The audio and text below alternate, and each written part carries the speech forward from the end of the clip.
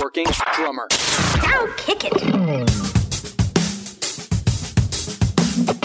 This is the Working Drummer Podcast, serving up perspectives, experiences, and stories from ground-level working pros. Advice, tips, and secrets on how to build a career in the music business. Hey everybody, this is Matthew Krause, and you are listening to the podcast, Working Drummer.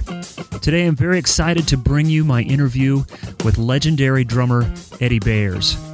Eddie is a first-call session drummer and certainly one of the busiest musicians in the world. He's played on hundreds of gold and platinum albums and numerous movie soundtracks. He's received the Academy of Country Music Drummer of the Year Award 14 times. He was put into the honor roll for Modern Drummer magazine for winning the Reader's Poll 5 years consecutively, and Drum magazine named Eddie one of the top 10 session drummers of all time. As always, you can go to workingdrummer.net to find out more about this podcast, see pictures, and find out information about other podcasts we've recorded. You can find us on Twitter, Instagram, Facebook. Go to iTunes where you can subscribe to this podcast. While you're in iTunes, leave a comment, rate the podcast. That really helps us out. When you use Instagram, use the hashtag Working Drummer. We'll mix that into our social media and share those pictures and comments. So enough of my yakking. Let's get to this conversation with Eddie Bayers. A demo, a portfolio, whatever you want to call a resume, it doesn't work. It's all about who know you. And in most cases, if it is a live scenario, most of the other guys in that band know somebody. And they will be accorded first. Yeah. You know. Yeah. It used to be management would do that, but now the artist depends more on their band that's in place to trust them, because they're going to be the ones who are going to be more sensitive to the chemistry and know that somebody fits in their pocket, you know, and that's important. Right. So when all that traveling and all that time you spend together has to be... Oh, yeah. You have to be able to get along. Well, the other thing to be said is that they're there. The artist likes them, calls that their band, and so anything else that has to be replaced, they pretty much depend on the auditions being governed by the musicians. Now, of course, the artist needs to come in, but the artist is so comfortable with that band that they trust them. Yeah. You know. Yeah, and it's interesting because we've discussed this off and on over time, just that personality, being able to get along, playing, your abilities as a player being a factor, but not being the thing.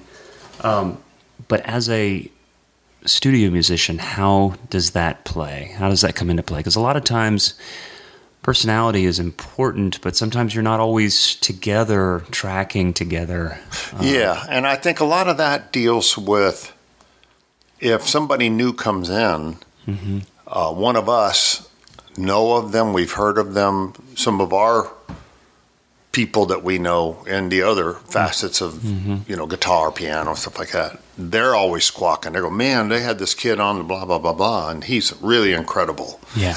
Now with me, and I'm sure you would realize too, that works to the fact that I know, but when it gets down to the end of that list from production coordinators, then you might have the opportunity to go, have you tried da-da-da-da, but because in most cases, whoever we are on that list, they will go through first. There might be 5 or 6 of us. Right. Like if I can't do it, or if somebody else couldn't do it, they would call me. Yeah. And adverse, obviously, if I can't do it, they'll call somebody else. And if he can't do it, then they'll just go down their list. They go down their list. Usually somebody is there. So for somebody else to come in, it would have to be something where that person met the writer or somebody like that to be put in place. Yeah. Where somebody that they hired, as far as musicians, would be able to say, man, I worked with this kid and he was incredible, you know. Yeah. So it's just a word of mouth scenario and experience, you know. It's funny, sometimes you'll get the call and I'll say, well, I'm just happy to be on your list. You know, I can't do it, but I'm glad I was on. You know, I don't even want to know where I am on your list. It doesn't matter. Yeah, right. It really doesn't matter. I'm just happy to be on there. And in some cases, people have requested somebody, but the project has to be done on that specific time. Right. So they're comfortable in going on with approved roster and in their world. Right. That they know that in most cases, and I found this out even in my mentoring, that, we all know what to do. There's only 5 beats. And then it's just a matter of performing those beats, you know what I mean, and locking in with the other people who are going to be doing that. But truthfully, those beats work in any tempo. Yeah. So I've always been able to, I write it out and I show them, I said, okay, you'll find this one, you'll find this one, you'll find this one. Yeah. Now, if it was something, doom, doom, doom, that, I said, in a ballad, it'd be doom, doom, doom, and thus it goes on. Right, so, tempo-wise. Yeah. Well, I know it seems that simple. And I agree with you. No, well, in beat-wise, it is. In performance and chemistry, that's a whole different thing on how you feel with the rest of the band or your co-partner on the bass of how that locks in. Yes. Because not necessarily you playing that locks in. Yes. It can be the right beat. Yeah. But what you're listening to and how you're listening to it, as far as click world, where you feel that, the rest of it is how to create in your subliminal that the click is the center of a beat. Doesn't mean you jump on it. Yeah. You might want that snare to be milliseconds behind that beat, for more of what Steve Cropper always called the bacon side of the beat, Okay. So, there's different feels, and a lot of that has to do with frequenting genre. Whether you're going to listen to R&B, progressive country, traditional country, whether it's going to be metal, anything, but know and listen to that, because that way it's inside of you and you're not going to be trying to manufacture it. You're going to listen to something and understand, why that feel is what it is. Yeah. And if that's in your head, then most cases of particular pieces of music, that is a reference for you. If somebody, because I always make a joke when somebody has their chart written out and they say like, a la Keith Urban, I went, oh my God, you mean he converted? Just a joke, But anyway, we know what that means. And they'll say a la Keith Urban, and they might mention a particular song. Yeah. And sometimes they play it as an example, which one that they're shooting for. Okay. And so you have to be able to reference, sometimes if they don't have that material. If they don't have it and they mention it, then it'd be nice to know that you know what that is. Yeah.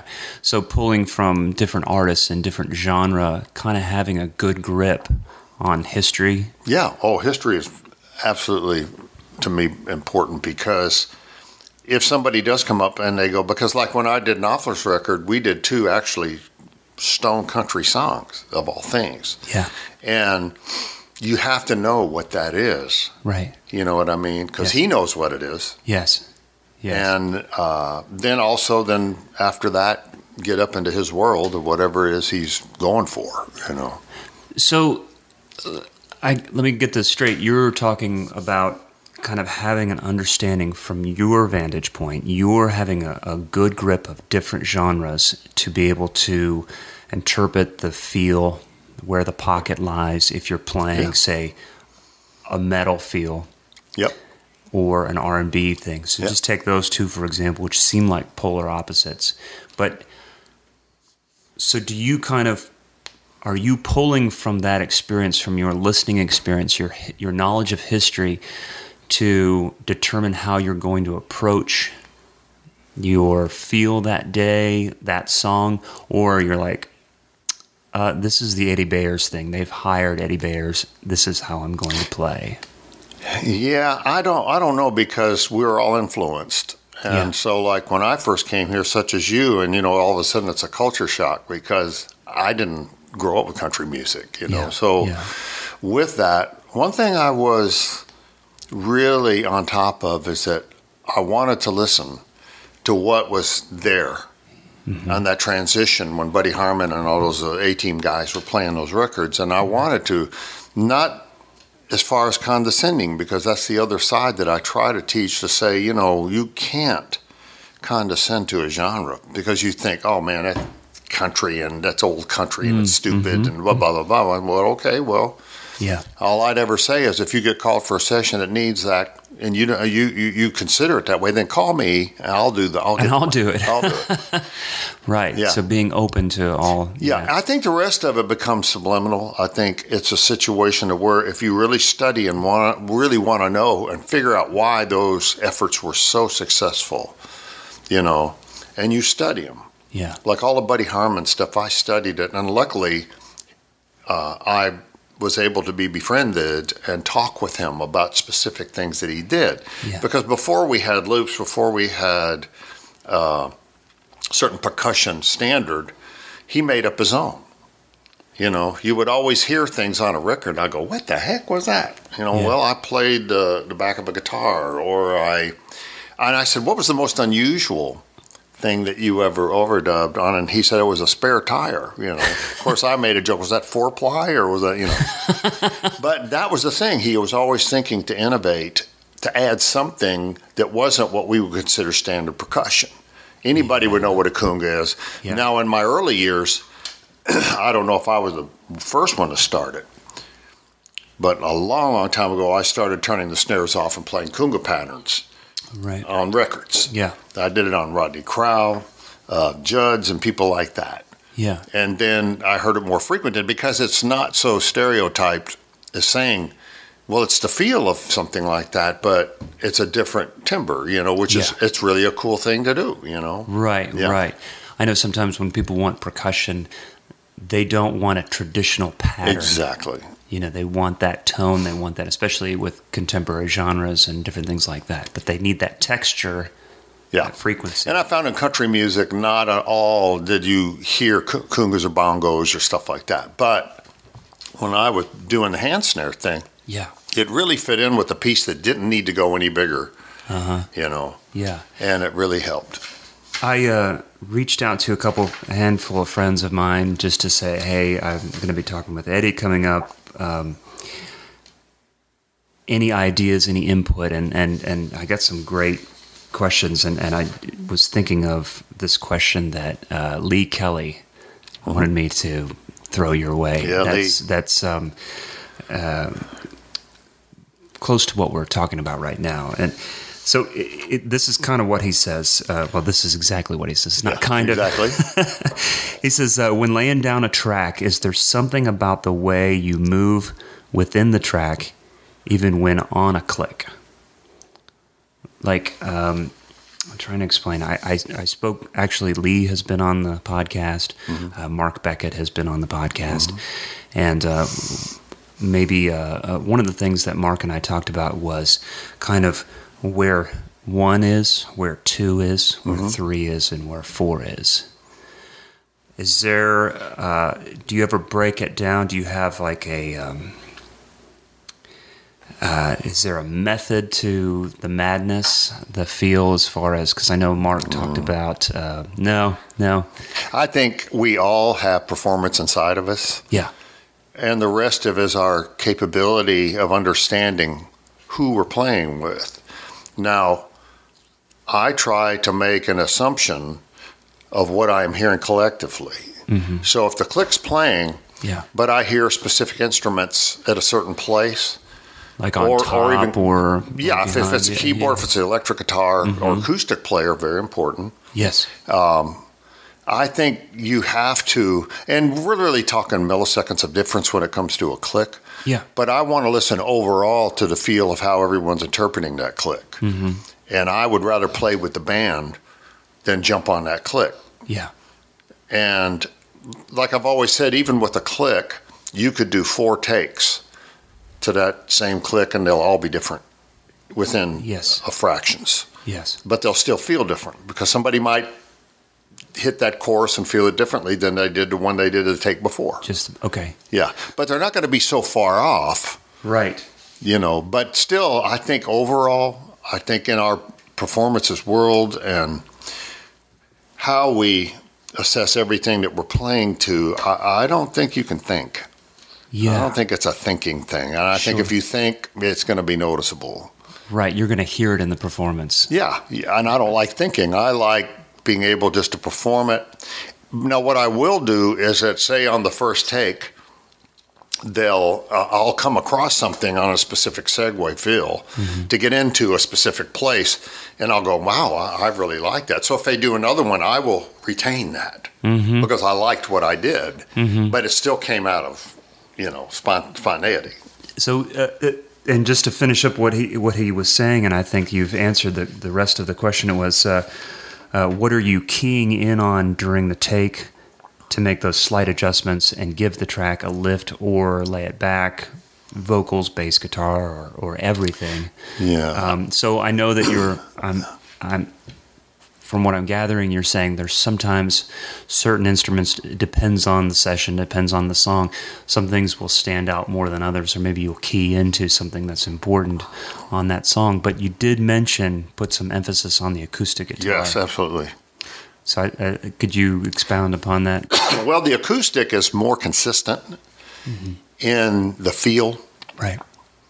And you'll hear it in specific acoustic players. We have some great ones. Yeah. But that is something you lock into, because I think more than not, people who are doing specific parts are not as consistent in the rhythm as the acoustic player is. Right. So with that, I can really hone in on that, and I can kind of tell, obviously, where he's at with that. Now, it could be a mutual respect. Maybe he's wanting to hear me, but I can tell if he is. Yeah. And if he's doing that, I hear him lock in with me, because we're the only really consistent thread, where piano players might be playing chords in specific, like stabbing or whatever you want to call it. Comping rhythms and stuff. Comping rhythms. And the electric might be doing more of an arpeggiating thing or power chording or whatever. Yeah. But it's not going to be the consistent thread that an acoustic does. Right. Because in whatever the piece is, if it starts off smaller and it's finger-picked, then you know the arpeggiation of that, and you can tell. And then when it gets into rhythm, you can tell that. So, in a lot of cases, I like hearing that. And then I think that the other players also lock in, because I know in a lot of people who might say, well, turn up the hi-hat because I want it, and I'll just go, no, I don't think, because not all the time am I going to play the same pattern on a hi-hat, in a specific part of the song. Right. So it might be just quarter notes, and then when it gets to the chorus, I'll do an eighth note pattern or whatever. Yeah. And sometimes I put the little, anything, So I would rather them musically adhere to, again, the acoustic player. Yeah. Because I will lock in with him. Yeah. I worked with Don in the studio last year, and I wish I could remember the acoustic player that was on the session. Experienced guy. I know you've worked with him many times. He was the savior for me. I had his time and his feel was just glorious. Yeah. And it made the whole session wonderful. And I thought if I could lock in with him and that frequency, and this is the other thing, this is my question to you, is I always thought that not only that you're talking about rhythmic consistency that acoustic that player brings to the song that you have to that you want to be in sync with, but also I wonder, is it the frequency as well? Like I feel like whatever pattern I'm playing on the hi-hat or ride, that acoustic guitar is there as well, and it's almost like if those two things are together, it's a beautiful thing. It is. And again, you don't have to just, as far as what he's playing, because we have a lot of acoustic players that know boom, he knows to do that, but maybe I just want an eighth note through that. But he's doing that, so I don't have to do it. Right. And that, like you said, when you lock in with that and those two become that oneness, it is a beautiful thing, to be able to feel that. Yeah. And I think a lot of our acoustic players are so incredible. They really are. We have some greatest musicians here. Yeah. That's pretty amazing. if you don't mind, I'd love to jump back and kind of start and give some background to our listeners on kind of where you're from. Are you from Oakland? Well, I was born in Maryland. My father was a fighter pilot. Okay. So I was born on the naval base there. Right. And then from moving around, of course, as most people know, I started off as a classical piano player. Yes. So from that, when I came to Nashville, I was in Oakland for a while, and then I came to Nashville, and it was probably late '73, and of course, hungry and needing work. So I heard about an audition down at the Carousel Club in Printers Alley, and I went down. They had a quartet that played in between the bigger artists, and so there was like 3 or 4 guys in front of me. But anyway, by the end of the audition, this massive man comes up and says, "You got it. You're the guy." And it was Larry London. Yeah. And so I got to work with him for a year and a half, and he really was an inspiration. I mean, as everybody knows. Yeah. And he was a great mentor. And after that year, I was able to move on and actually pursue more professional drum positions, which I did. I got in a club down on 3rd Avenue called the Backstage, and there was an embedded band there by the owner, Clarence Perry and the Mercy Blues. So I got in with that, also to be able to check out the studio scene. So just, as squat goes in a town, they would say, well, there's a new studio open up and over off of Division Street and everything like that. So, well, I'm going to go check it out. Yeah. Well, happenstance is that I walk in the same day that Paul Worley walks in, and he had just gotten out of college. And we walk in together, and both of us pretty much agreed. They said, well, we haven't really got anything going. We said, you don't have to pay us until you can. We just want to experience it. And so we did, and we were with them for 8 or 9 years until Paul became such a successful producer that we started our own studio, the Money Pit, and had that for 27 years. And but throughout that process, I did find, because we were frequented on demos. Yeah. And as a writer, I was signed to Acuff Rose by Don Gant. He was there. But when Don Gant moved over to Tree, me and Don Cook moved over with him. So I was on the front end, or right in, with some of the greatest writers that Tree ever had, from Sonny Throckmorton, Glenn Martin, Nat Stuckey, Curly Putnam, Bobby Braddock, So I watched that whole evolution as it grew, where they would sign new writers like Ray Van Hoy and other people that came in. So we all knew each other in that growing situation. And what happened in those days was a demo was your best advertising, because at that time, an artist or producer might get that demo and go, man, this thing really feels great. I want that guy. Yeah, yeah. And so then you get the call. Right. Where today, I think everything is generically pretty much the same.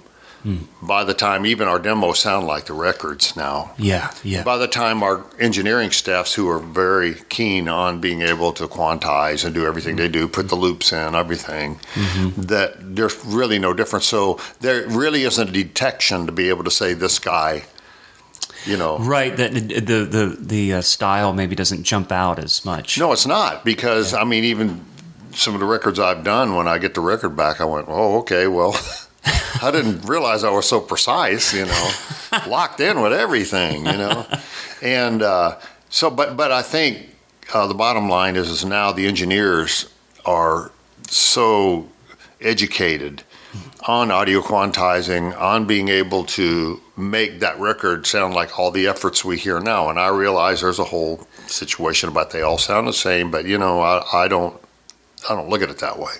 I look at it like, look, this is the era that we're in. Yeah. So those pieces of music, however anybody wants to judge them or not judge them, we have to look at the artists that are making those songs big and why that demographic is frequenting them. Yeah. And I realize we're in pretty much a chant era now, if it says whoa and yeah and all that. Yeah. But people want that, they want to drive to work with it, and they want to work with it. They want to drive home with it. They want to party with it. They want to work out to it. Yeah.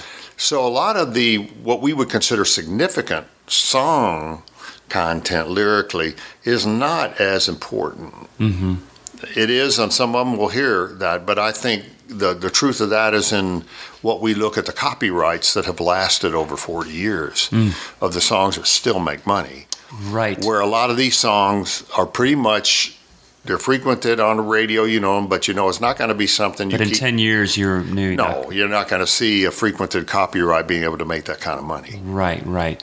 It's interesting. I was talking to a guitar player friend of mine, and I said, you know, when I'm coming up with I think this would be a great song to perform live. I think it would go over well. And a lot of times I'm completely wrong about that. That's the thing about Don. He really knows how to read an audience. Yeah. And we were having this conversation about musicians that seem to be, we think that this is a great song. Everyone should love this song, but it doesn't always translate. Well, let me say one thing in that behalf. I think we all do know what a great song is. It may not be what they're looking for now. And if you were to bypass that hierarchy that allows that particular effort to get out, those people would love that song. Right. You know what I mean? Yeah.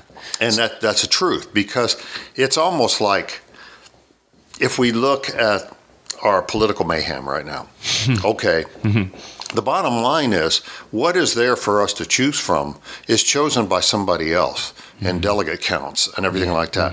Right. It may not be what we would look for or want, but we're subject to what they come down to after their conventions, everything. Okay, well, here's the person you're going to vote for. Yeah. Well, in music, a lot of times that hierarchy has that same capability of being able to allow what comes out of their camps to be able to see that's what you're going to hear on a radio. Yeah. It doesn't necessarily mean, because when you look at even efforts say, man, that sold 1 million copies, that sold 2 million.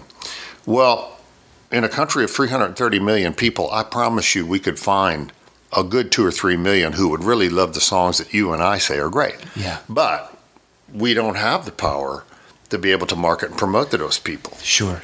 You know, and radio's not going to do it because they're still conglomerated into what they choose that is presented to them. They will have to prove it amongst their, whatever you want to call their little bases of testing and stuff like that. But you're only talking about 100 people. Right. That's just like polls that are just, you know, give me a break, you know. Right. 100 people you bring into a room lose their innocent ear because all of a sudden they're empowered. Yeah. Oh, I get to choose. Okay. Right. You know. This is serious stuff. This isn't Family Feud. Yeah, no, I'm going to really, you know, and again, what they're presented. Right.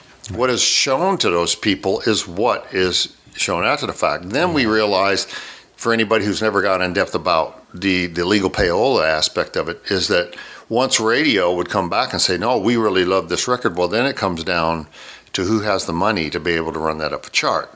You know, if you're looking at top 20, if you're looking at top 10, everything, you're looking at anything over to $300,000, $400,000. Yeah. And that is the truth. Yeah. The only thing that can beat that out would be a social media viral, where maybe a group or something just puts something out that all of a sudden achieves millions of views. Yeah. Then it kind of is like, oh yeah, well sure, we'll take that on.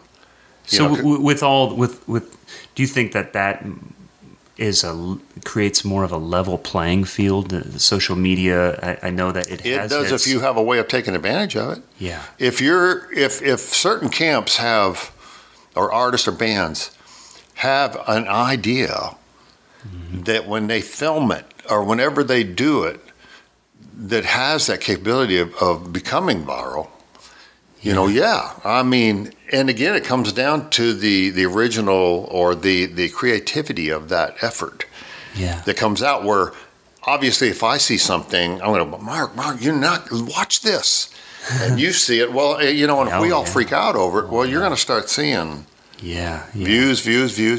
And the truth is, if any group is going to be, or an artist going to be grooved by a label, that is one of the first things the label wants to see is social media. Yeah. Because if they see you've already made this headway, that's important to them. Sure. I mean, I know obviously there's the showcase. You got to have a showcase. Right. If they have the capability of developmental aspect, then they'll take it on and say, yeah, we can really make this happen. In most cases, they can't because they're not going to spend time. They want something already done. Yeah. Where they can take their machine and promotion and take it the rest of the way. But the truth is, they're not going to want to spend all that time in breaking it. They want something that's already pretty well broken or has a template that they look at percentage-wise that they go, man, this has already done this. Right. And has that changed a lot over the decades? Have you seen that? Have you seen labels wanting to spend less time or... Oh, yeah, absolutely. Yeah. We all know, and I'm sure you know, and everyone out there listening knows, people who are incredibly talented and worthy, and we can't figure out why they can't make progress. And it's because, well, we have new A&R departments now. You know, you have The Voice, you have these reality shows. You know, Idol's over now, but there's going to be other formats that come up. Those people I see more frequented from those top 8 people that are going to be more courted by a label because they've already had millions of views. Yes. Yeah. And that's a no-brainer. Yeah, yeah. So you're not going to, unless it is an embedded management company that has the power and knows, like, let's just take Bob Doyle, for example. Okay, well, everybody knows him from, you know, Garth and Van Perry and all that. Well, if he takes something on, he's going to have the power to be able to go to a label and say, man, I've got this, And because of that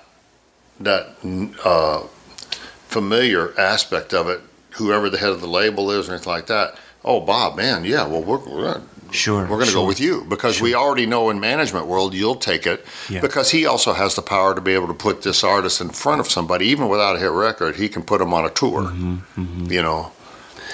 So as a drummer, how do we navigate this new world? How do we navigate the way music is produced and marketed? And even if it's maybe not a genre we're completely invested in, how do you adapt to these trends, these changes? Well, I listen to what it is that I see as the new, so-called new production and anything like that. I get inside of it. I study what's on there. Not study, but I listen to it. And I make sure that I'm equipped with all that can do it. Can I ask you about recording with an artist like Easton Corbin? Yeah. So you've been on 3 of his records, and he's a new artist. Yeah. So, for example, what was your approach to that? Was there something special, something different that you did? No, it's a song. Yeah. You know, if somebody pulled out a song, like we did one thing on his newest album that was more of, if you want to call it country hip-hop music, you know, called Yup. It had a loop, and not that he rapped through it, but it had that feel. Right. As compared to maybe just a straight-ahead country effort like he sings. Yes. So any one of us, you know that if they put that song in front of you, you're already going to know. Yeah. And they're going to say, well, we want this, we want that. And that automatically triggers everything in your mind, the song.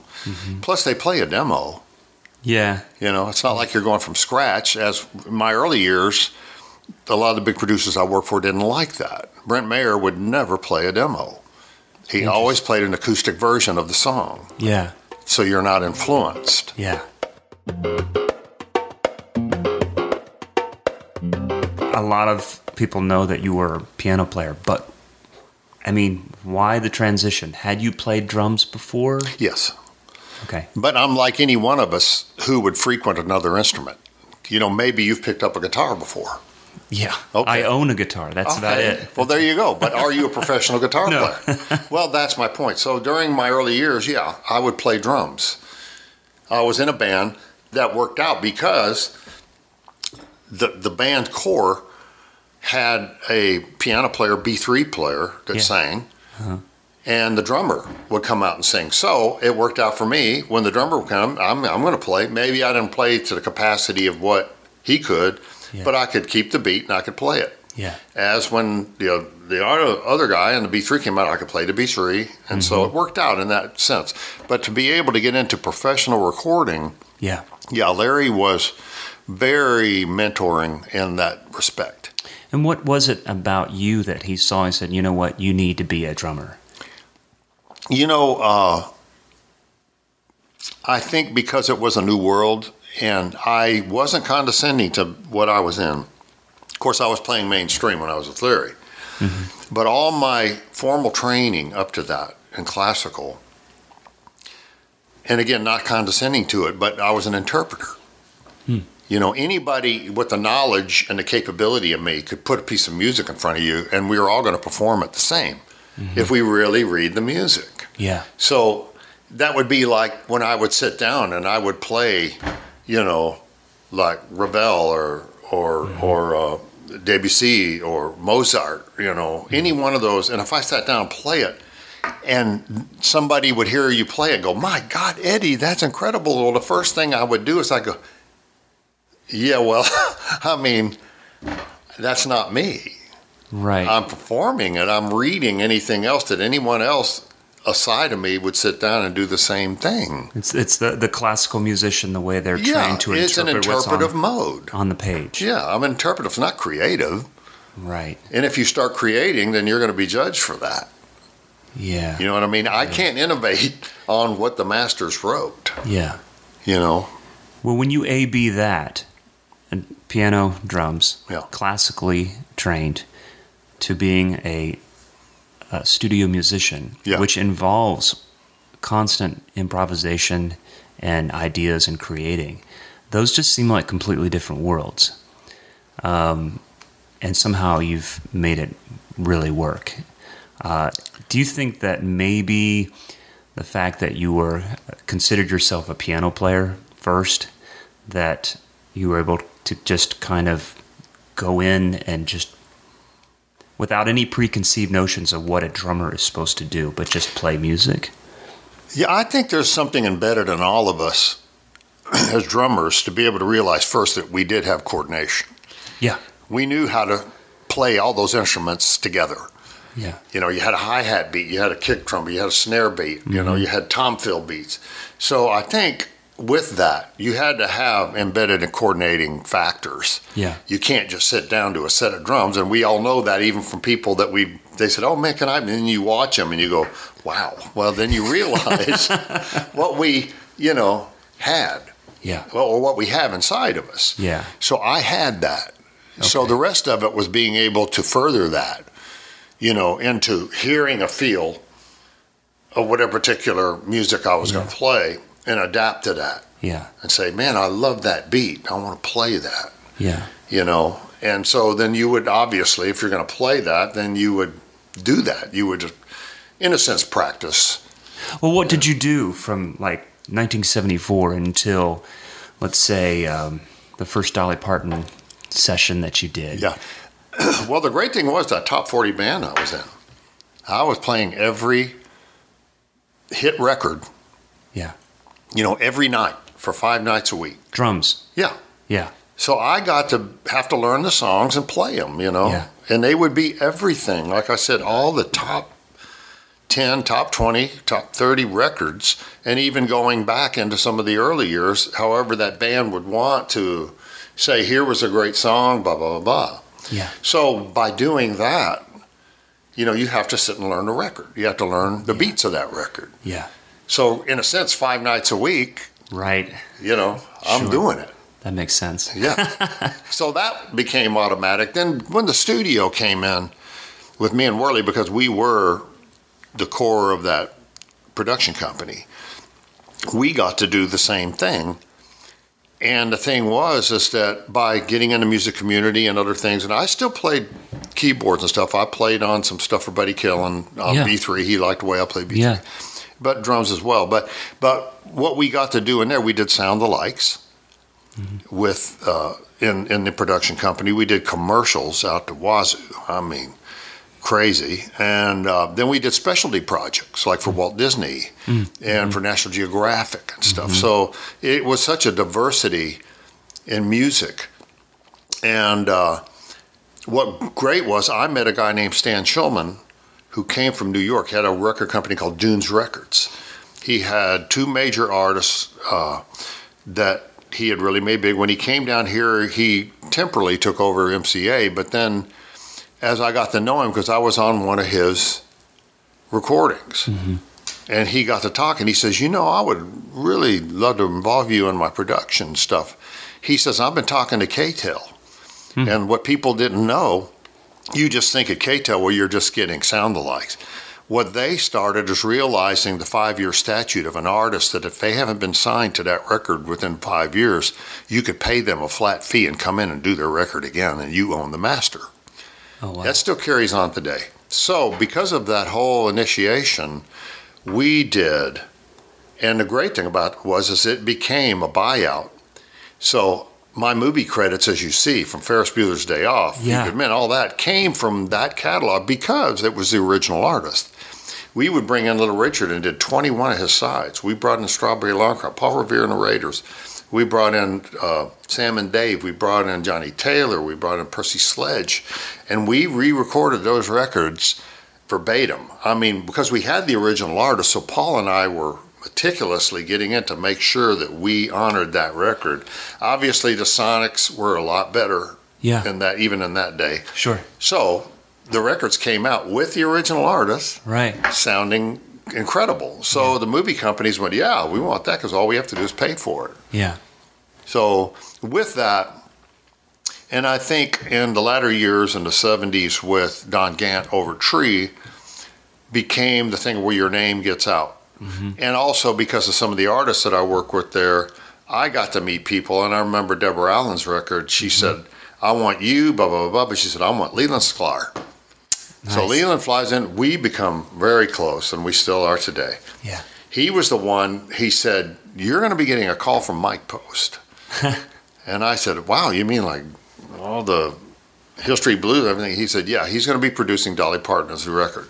9 to 5. And so that's the kind of thing that word of mouth, and also people who meet you, who are your great promoter, and that worked out. So do you ever carry business cards? Have you ever used anything like that? No what? Business cards? No. No? No, you're my business card, all right. And I'll be your business card. All right, thank you, man.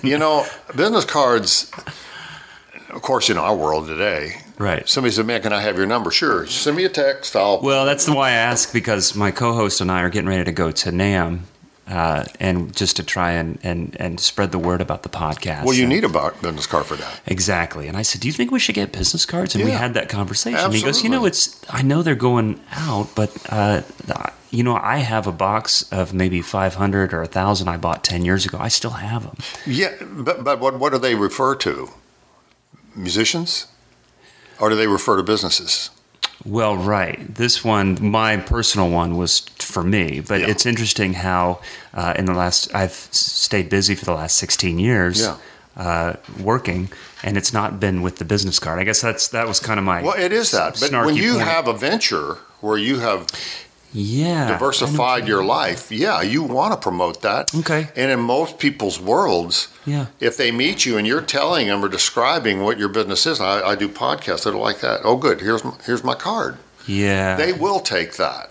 But I know what you're saying. Sure, I was trying to make a silly point, but you're telling me that personal musicians, that one-on-one thing, the business card isn't necessarily the thing. It's the word of mouth. It's the relationships. Yeah. That's great. I love that. I wanted to ask about working with certain artists at the beginning of their careers, like George Strait, the Judds, Randy Travis, Terry Clark, and we mentioned Easton Corbin, a newer artist.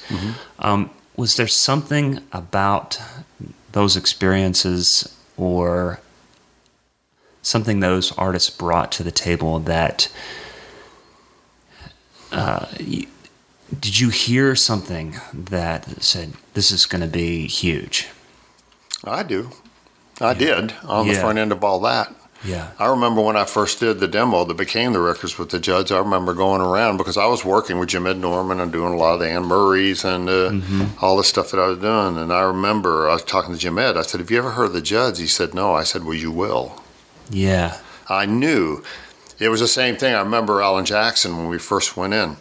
He had that natural talent in his songs. Yeah.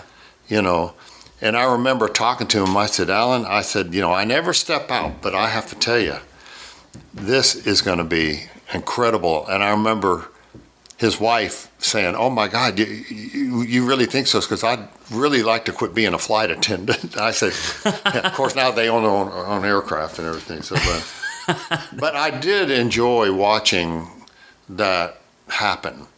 And a lot of times within us, we see the uniqueness, even though it might be, yeah, that's typical country song, you know. There's still something about the artist himself.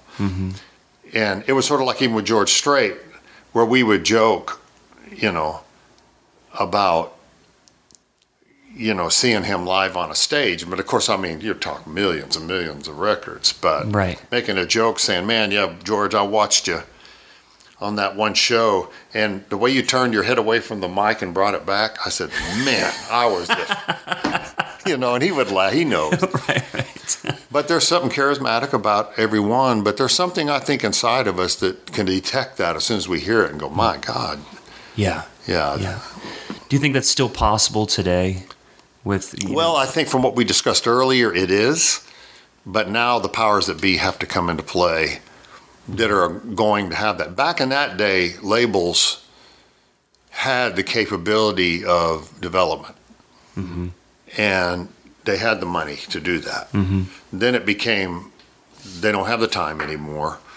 And I think when the new A&R departments came out, as far as The Voice and the American Idol and reality shows and stuff like that, plus the embedded managers who had already had success, anybody they took on, they could certainly go over top of people.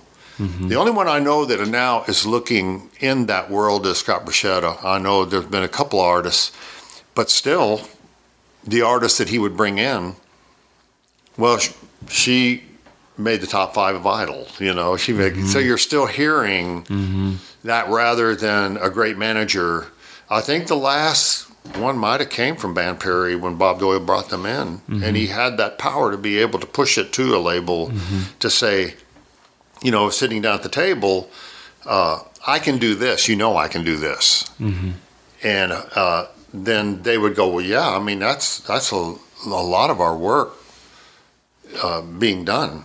Yeah. Where we don't have to worry about the promotion. We do, but not the visual aspect of it, where you can make that happen by putting them in front of thousands of people. Yeah. You know, so I would say it's more infrequent now.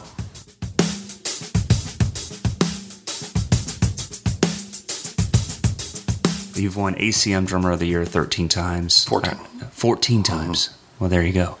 And 11 times in a row, is that correct? There was 11 consecutive, because as it was going on, I mean, after a while, even with your own humbleness, after the 10th year, I was going, you know, I'm up there with my colleagues and everything like that. Yeah. And so John Briggs and,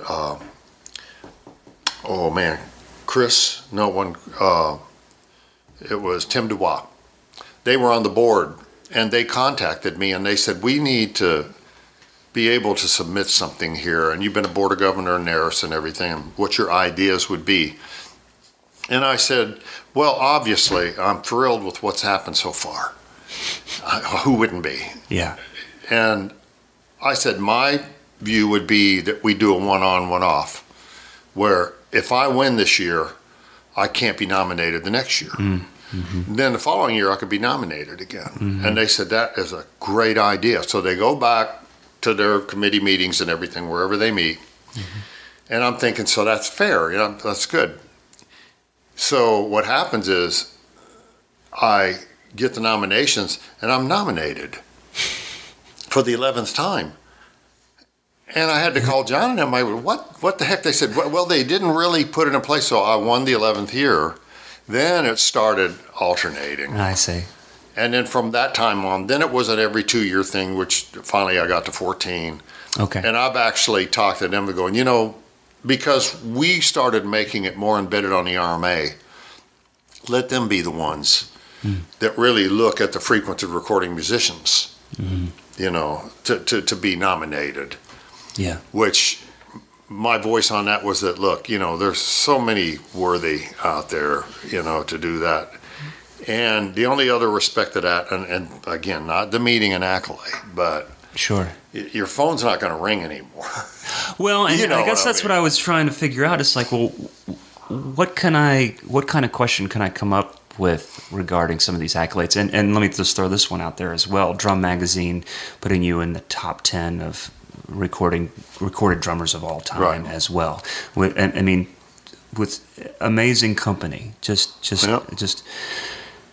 So you're kind of answering a possible question. What does that mean? I have to say, some people might say, well, you should be grateful. And I said, I am grateful. I said 10 of the whatever they named it, of the something recorded drummers. Yeah. I forget the first part of it, but I said, I wish they hadn't said of all time. Rated top 10 session player of all time by Drum Magazine. Yeah, I said, you got to leave all time off of that. This life isn't over with yet, and there's plenty of people who are coming up that are achieving everything that I've achieved and probably will go further. Yeah. So for this particular time, that's great. That's wonderful. Yeah. It rules you out of being able to do another one of all time. So you're going to have some more all-timers in there? You know what I mean? It's pretty amazing, though. It is really amazing. I can't say that, again, any one of us are honored for that. Yeah. But I do take little snips here and there just in logic to be able to say, of all time, I mean.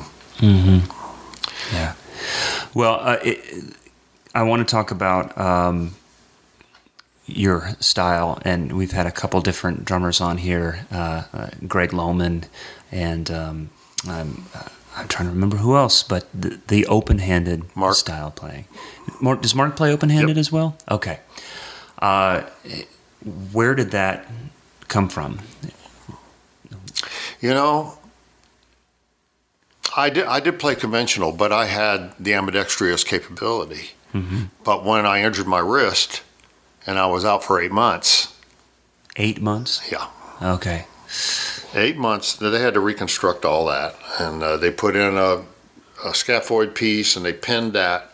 But for those 8 months. We're looking at your left hand. You're looking at the snare. Yeah. And I couldn't use the snare anymore for those times if I wanted to work out. So obviously I had to make that a hi-hat. Yeah.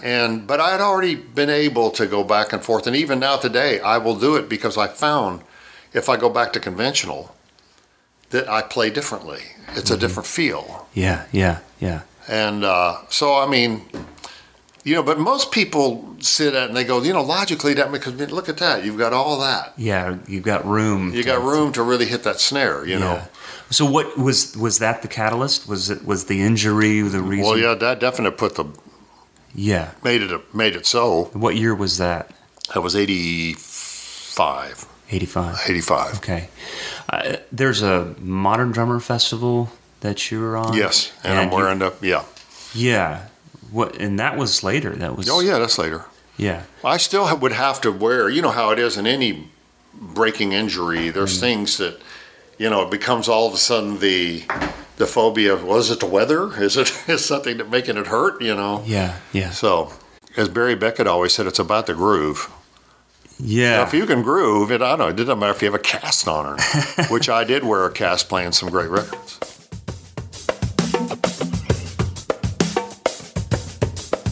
What has changed for you gear-wise? If you look at the evolution from when I first started, it was acoustic drums.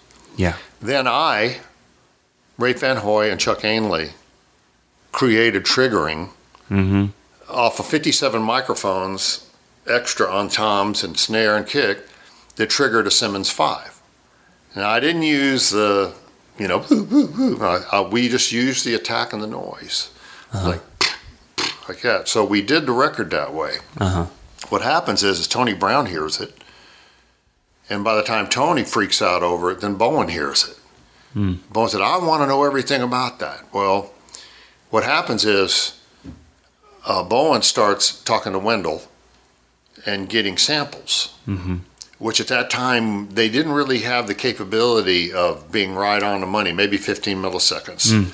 But all those records I did with Bowen, he would re-trigger sounds, which drove me nuts because I would talk to his engineer when I would hear a record come out. I went, the kick drum is so far behind the beat. I mean, you know, he goes, well, we used an AMS. We put the sample, the Wendell sample on there. When it would get out of sync with it, then we would just record it again. I said, yeah, but even on its own, it was 15 milliseconds behind. Yeah. No matter how accurate it was. So, Right. So it's hard to listen to those records when I hear them. Maybe it didn't have nothing to do with success, but for me, it was like, oh my God. You know, but from that, then all of a sudden, a lot of us had to be carrying refrigerators around with us. So my refrigerator, I had the Akai sampler, I had D drums, I had a mixer, I had all my triggering specs that I was using from PCMs or whatever I had to trigger my units. And that went on for a while. Yeah. And then when they finally got in where engineers were capable of sound replace, you didn't need that anymore. Yeah. And then it became a circumstance of loops and things like that, where after a while, of course, radio governing everything would say, no, we don't want to hear any more loops. Okay, the loops are gone. And of course now, not only are loops back, but so is Superior Drummer or any of the other drum creating situations, such as the guy with the Florida Georgia Line who does everything. And of course, Mutt did it with Shania's second record. Yeah. That was all program bass and drums. Wow. And but now that's just part of our world. So the only thing I would say as far as having that, I think it depends on how you want to diversify your life fiscally. Because when we look at Brewster or Shannon and people like that who can get a file, bring it in, they have everything at their house. They not only have their drums, but they also have creative capability of programming drums, putting a loop on or anything like that. Yeah. You know, which is, I think probably 3 or 4 of the artists that I know of are using programmed drums and loops. Yeah. And you can tell it. We can tell it. But the average listener, no, they don't tell it because everything's been audio quantized anyway. So, you know, even from the original. But if a drummer has it, I mean, I have Superior Drummer, I have to say, when I'm done with pieces that I do, they're undetectable. Yeah. They're so well sampled, you know. Yeah. Which to me, the analogy of that is, you know, when you record a record digitally, it's a sample, right? I mean, your drums become samples. Yeah. They've been put into 1-0 world. So Right. Yeah, I could capture any of that, and I've got a sample. I'll do like a recording and maybe the way it was tracked, or I'll get the record back like you're talking about, and it's like, man, I'm not hearing the toms like I think, you know, I'm listening from a drummer's standpoint, or that's not the take that I thought we were going to use. And so a lot of times you just have to give up the ownership of that performance to the engineer or the producer. You walk out, you got your money, that's it. Yeah. Because you're talking about, what made me think of that is you're saying, oh, that kick drum is, you know, that old sample. No, you're Has that been a difficult thing to manage from time to time when you? If you know the camp, that really helps. Yeah. But you don't know after the fact. Yeah. You don't know what happens after the fact. Yeah. So by the time the record comes out, you had no way of knowing that they were going to make the bass and the kick drum and the acoustic and all the other things so just net quantized that, you know, you just didn't know. Yeah. So you really don't have anything, you know, like I say, they called you. So you go on and you sign a card, you get your money, you're gone, and like you said, you leave everything in their hands. Yeah. When I was still living in Columbus, I came across Blue Moon Swamp that you recorded with John Fogerty. is there anything that was?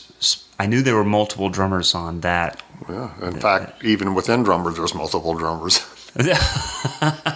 We all were Frankenstein. Okay. Yeah, there's probably other cuts I was on, but you wouldn't know it. Huh. Is there anything about that situation that was special, or? You know, John himself, which when you go back to my Oakland days, Yes. I was good friends with his brother when Tom quit the band. Okay. And that was a whole imploding that was sad, because Tom was like, it was like the Real Life Smothers Brothers, where Tom went to John and said, you know, I can sing and I can write. Mm-hmm. And John said, well, then we'll go in and we'll cut some of your songs and everything. And Tom said, well, I've already talked to Saul, and he's given me a deal. I'm going to do my own record. And John immediately said, Tom, don't do this. He's manipulating, blah, blah, blah, blah. You know, well, anyway, it broke up their family. It broke up the Creedence circumstance. And then Saul went on to say to Stu Cook and Doug Clifford, I'll pay you millions of dollars to give your right of the name up. Oh, wow. So that he would own it, Yeah. which they did because they didn't see any future anymore. Oh. John took adversity to that, and that's why when they were put on the Rock and Roll Hall of Fame, John said, if you let them on the stage, I'm leaving. I mean, it continued on, and John had such an unfortunate just PTSD about the whole thing. And being there, I remember being there and even sitting with Tom outside while John was doing his Rangers record and everything on his own, and we would have to wait till he got out of Fantasy, and we would go in and jam and do what we were doing. But to watch how that still continued on, of course, and when I did his record, and that was still there, still relative. Wow. Because I actually inherited it from Picaro. So when I got there, I called Jeff, and I said, what the heck happened? He goes, oh, you're going to see. You're going to find out. This is in 97? Yeah. Okay. And he said, oh, you'll see. It'll become evident to you. And I said, well, what happened to you? He said, I had 2.5 weeks of too much. He said it finally got to the point I didn't know what he wanted. And so when he came in, Jeff said, I actually told the engineer, I said, solo me and the click. And basically he did. And he just put his hands in front of John. He goes, okay, so what's the problem? And John said, that's it. You're done. So I do have to say that after that, I spent 42 straight days. Wow. And it was just me and Bob Glavin and John. And you couldn't touch the drums. John had to tune the drums, and they had to be DWs, everything in his court there. Because he could play drums. He did on a solo record. Yeah. I just think that with all that torture that went on, and Saul, of course, was the catalyst, because Saul didn't care about Creedence, even though it made him $110 million. Saul condescended to our intellect. He hated Creedence, and he wanted to see that destroyed. I mean, he started Prestige label, had all his jazz and everything, and of course his movies, which are known. I mean, Amadeus, Cuckoo's Nest, English Patient. I mean, obviously. Yeah. But he still tortured John through the years of suing him. And at that time, there was no frivolous suit law, and so he could sue him, let the legal fees get to $700,000 or $800,000, and drop the case. So John would be liable for that. And he held off John's publishing for all those years. Then finally, John wins and gets his retro $18 or $19 million of publishing back, and but still, it never left. It never. That's amazing. Yeah. So I know that John is a drummer, and I've heard stories of just he can be very meticulous about. He was meticulous. I have to say, it wasn't in the recording respect of it. It was just in what he finally said he wanted. And when you would go in, he said, man, this is exactly what I'm looking for. And, of course, you're just thinking in your mind, thank God, I mean. Because me and Glob would do a take and finally just walk up into the lounge up there at the Lighthouse in Studio City there and just sit, Because, again, it wasn't anything that you could have any power over, and what was in his mind he was looking for.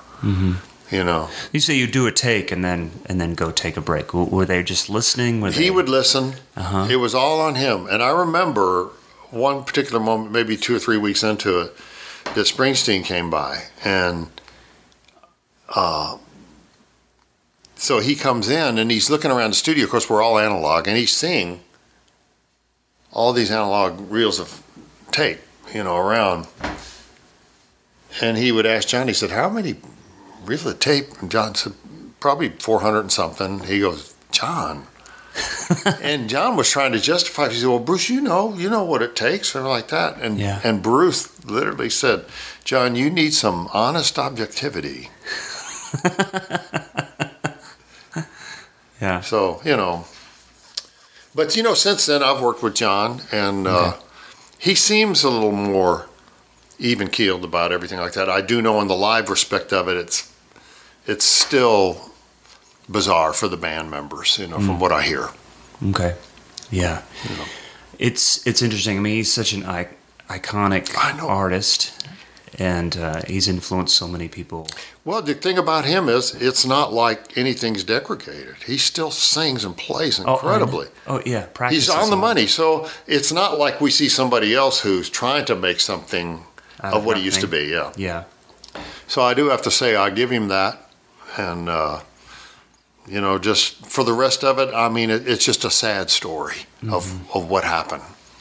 And it's not unique. I mean, there are Oh, that happens, yes. It's unfortunate that happens. It is unfortunate, where you get somebody like that with that kind of power to be able to do that. Yeah.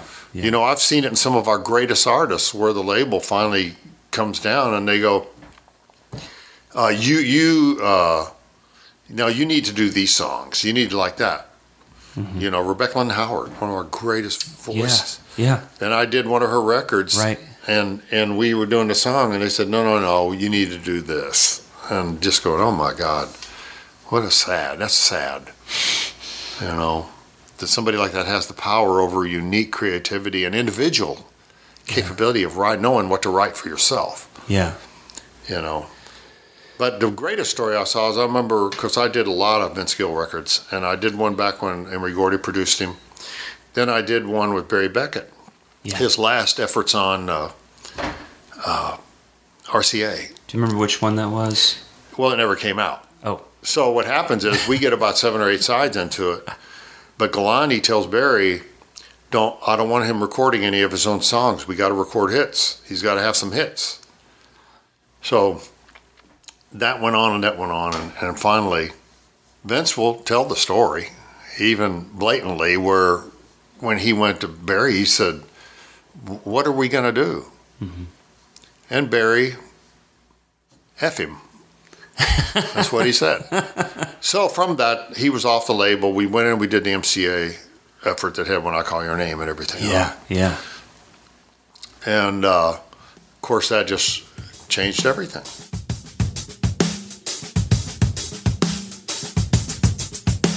There was an artist I worked with who was on Warner Brothers, and we're flying to a gig, and she says, I'm really struggling right now. My manager wants me to cut a certain song. I want to cut this other song. The label wants me to cut this other third type of songs, or this set of songs. I just don't know what to do. And I said, well, what if you just kind of did what the label wanted you to do and see where it goes? And she goes, I can't subscribe to that. If I do it on someone else's terms and I fail, then I'm always wondering what would have been. I would rather fail on my own terms.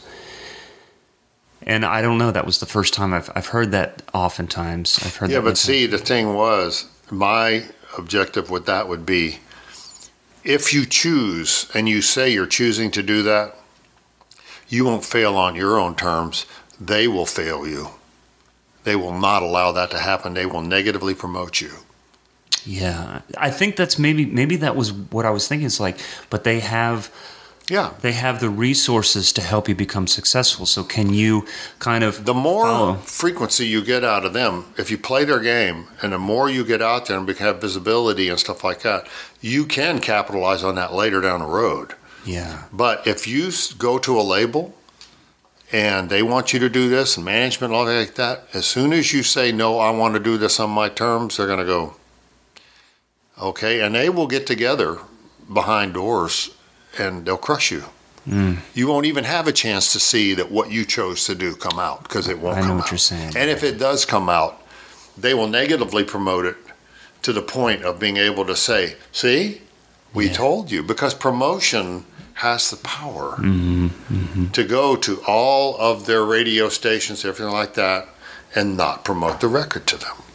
Unbelievable. And this was her first effort. Yeah. Yeah, and she's... And last. With that, yeah. Yeah. Oh, You've got to look at the machine and be able to say, look, I will play this game. Strategy. Yeah. Let them fulfill everything that they want. Let them do it. Because the one thing about it, while they're putting everything into their belief, you are being seen. You're being heard. Whether it achieves top 10 or top 20, doesn't matter, but you have been heard. You see? Yeah. So you will have a life after that. Right. And then maybe the ability to... Then you can do what you want. Maybe another label after that doesn't work or anything like that might come in and go, yeah, we really love your voice. We love what we see, and we want to take that on. Once you go against the hierarchy like that, it's over. Yeah. Because they have power at that time. Yeah. They have the power. Yeah. Yeah. Just as much now as ever before, you think? No, I think because now that you have Scott Borchetta's and some of the other independent labels, even Scott suffered under that when he was A&R over at with Luke Lewis and them at MCA and or Universal, whatever it was, and they were having adversity to him because he knew his world. His father, Mike, everything, he inherited everything. He knew that world out there. He knew what to do, but even other people embedded in that label and everything couldn't take the fact that he was coming up with such objective about specific things that they were choosing to do. Just like if you were that person in there with that artist, to be able to say, you know what, she already has this. So they fired him. And that's when he started Big Machine with Toby Keith. And because he knew what to do. And of course, the story that anybody knows and doesn't know was when he signs Taylor Swift as a teenager, and then Toby drops out. So the money is gone for Scott to be able to fulfill the dream that he knows that he can make happen with. And then, you know, Taylor's father was very, very wealthy in Merrill Lynch and put a little over $1 million into that, and Scott was able to prove his worth. Right. And of course now we see. Right. But that's the difference, because Scott's one who knows like and thinks like we think. Yeah. You see, where the labels, unfortunately, now have inherited specific A&R companies that are more academically minded. Yeah. They know nothing of legacy. They know nothing except for the past 5 years of what they hear is what has made it up there. And so if they hear anything different, it'll scare them. Yeah. If they hear anything individual walk in the door, yeah.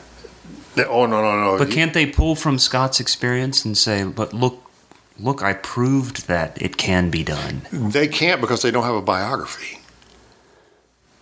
That's what Delbert always told me. He has problems with people who don't have a biography. So you got somebody who just got out of school, and all they'd have is studied the past 5 years. So what else do they know? Yeah. There's nothing embedded in them to know that, my God, this is so individually incredible. We need to blah, blah, blah, blah. Yeah. Yeah. You know? Yeah. They don't have it. It's just not there. Yeah. You know? They need to really either that or taking the initiative like we have as musicians and drummers to be able to study back before time of our time and see why these efforts were so big. You know, because otherwise then anything that breaks out becomes a phenomenon. You know, any A department will go, yeah, well, Adele was a phenomenon. You know, she just came in with her uniqueness and everything, and that just happened. But yet they'll stay on course with what they consider mainstream to be.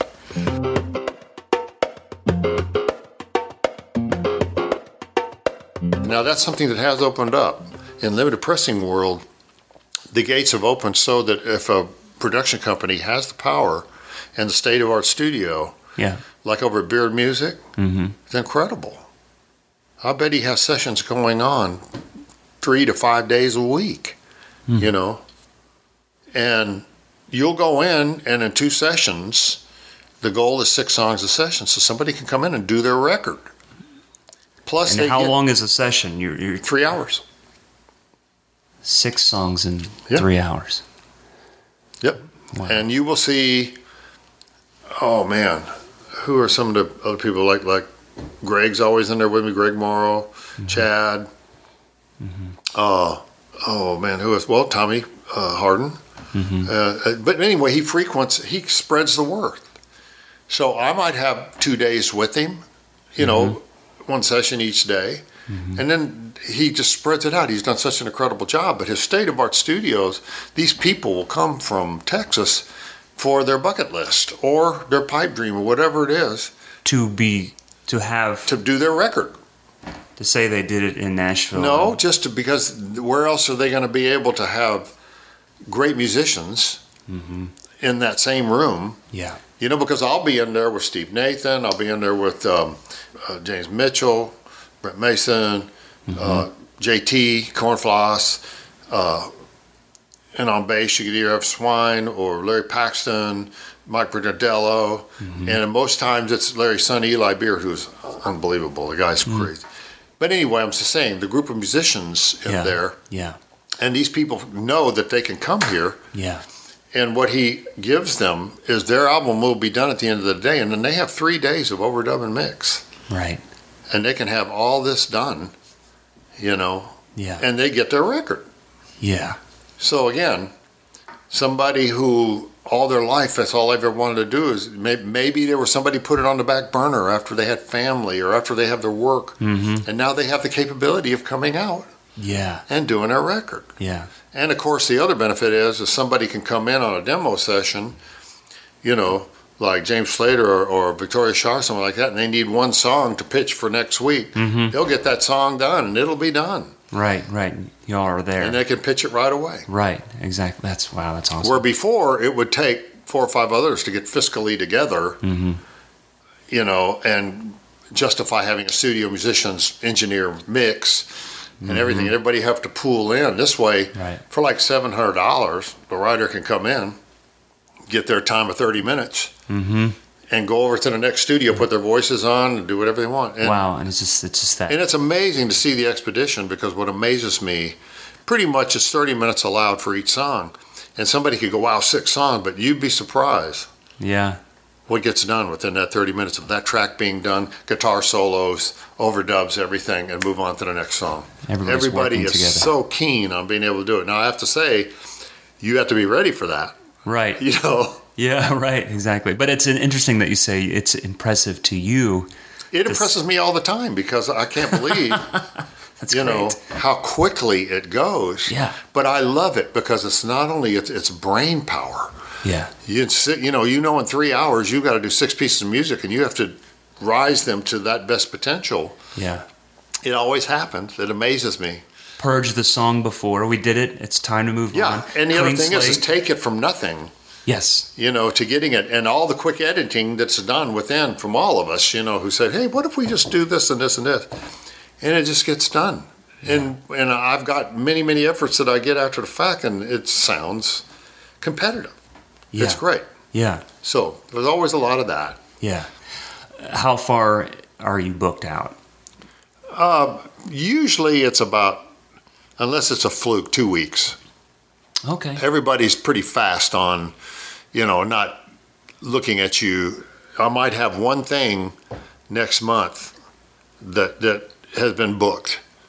But I think everybody is so knowing now, again, that our rosters are so compatible that they don't have to say, I have to book this to get what I want. Because then again, they can get everything they want compatibly, you know, that if I can't do it for when they call. And the other thing that's incredible is that I have to stay on top of this guy. Oh, right. Because I might get a text. You're pointing at your phone here. Yeah. I might get a text and they go, are you open tomorrow at 2:00? Yeah. I mean, it happens all the time. Yeah.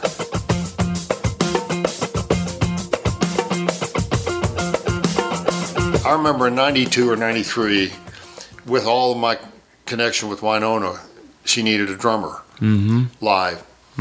So we set up down at SIR and had an itinerary of people coming through.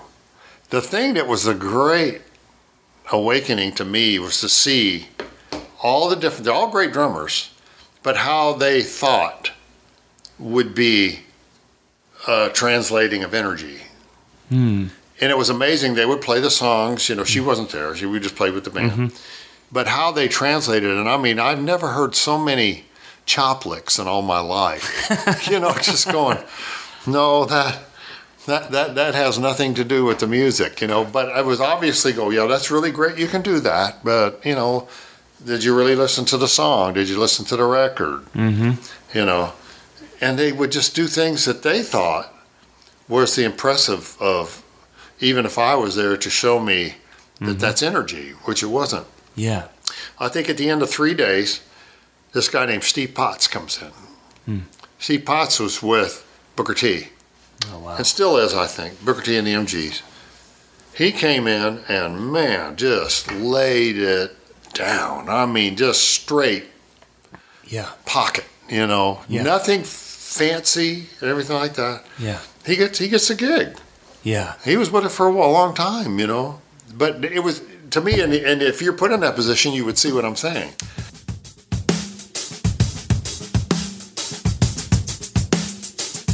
As I was going through your list of credits, I came across records that you had played with artists that I've worked with over the years. And I know that I'm not unique in that situation. So many of us in the drumming community, especially in Nashville, have learned your parts, have, you know, learned the song from your performance. And I think it has influenced so many of us. And I just kind of wonder how that feels, like knowing that there's a lot of players downtown, on tour, wherever, that are playing what you played. And maybe some of what you've done, your style has influenced. It has influenced my style, my approach to a song. So I guess on behalf of a lot of the players in town, appreciate you taking the time, talking to me, kind of giving us some insight. But, you know, that is appreciative. And the great thing is, to me, I've been such an advocate of being able to pass torches and being able to mentor and do things. If there's anything, whether it's something I played on or whether it's something I could say or anything like that, to be able to help, that's my place now. Yeah. That's what I feel. Yeah. I'm still amazed that I work every week in the studio. That's amazing after 42 years. But I mean, it's still something that, if there's anything that I have done, there's a lot of stuff locked up in all of us. And if there's something from a question which you have been able to do that unlocks that, then that's great. Because, and I would want that even openly if anybody wanted to contact me. And because I've heard every scenario from people who have written me over the years, and it involves not only just the musicality, but the personal life aspect of how they've gone through things in their life. Oh, yeah. That could be inhibiting them in specific areas and stuff like that. Even down to the point of where people have gotten in bands where, unfortunately, the guy who's in power in that band doesn't know how to play out of pocket if you try to get him to, and complaining about you. You know what I mean? Right. And I've seen that happen. Yeah. And for that, I have to be able to keep you strong, to be able to say, look, you know. Anyone else, if you put it before any of us, you say, man, the guy just rushes like crazy and he doesn't feel. But yet he has the power to be able to blame it on you. You can't internalize that. Yeah. All the different outside influences as you go through life, family, kids, different types of gigs, different types of bosses. Yeah. That you have to overcome and get it together. And if this is what your calling is, then you have to learn how to manage those everyday trials to deliver the best performance you can. That's it. For the situation. That's what you're called to do. Yeah, exactly. Eddie, I appreciate it so much, man. Thanks, man. It's been great. So there's my interview with Eddie. I really appreciate him taking the time, coming to my house to talk about all these things, many non-drum related stuff. Hopefully anybody that's interested in what goes on in the music business and recording and getting singles, maybe that just kind of open up a whole new world for you. I want to send out a special thank you to some of my friends that I reached out to before I sat down with Eddie. I wanted to be more than prepared. So thanks goes out to Lee Kelly, Mark Beckett, Josh Berkheimer, my friend Don Gatlin for giving me some ideas on what to pitch towards Eddie. My thanks always goes to Mike Jackson for his technical help. Stay tuned for Zach Albetta's interview next week. And again, thanks for everyone's support, listening, your input, your comments. Use the hashtag #WorkingDrummer. We'll find you out there. Share your picture, share your story. Just appreciate the interaction and the listening and the support. So keep on listening, and I hope to see you around. Thanks. Bye-bye.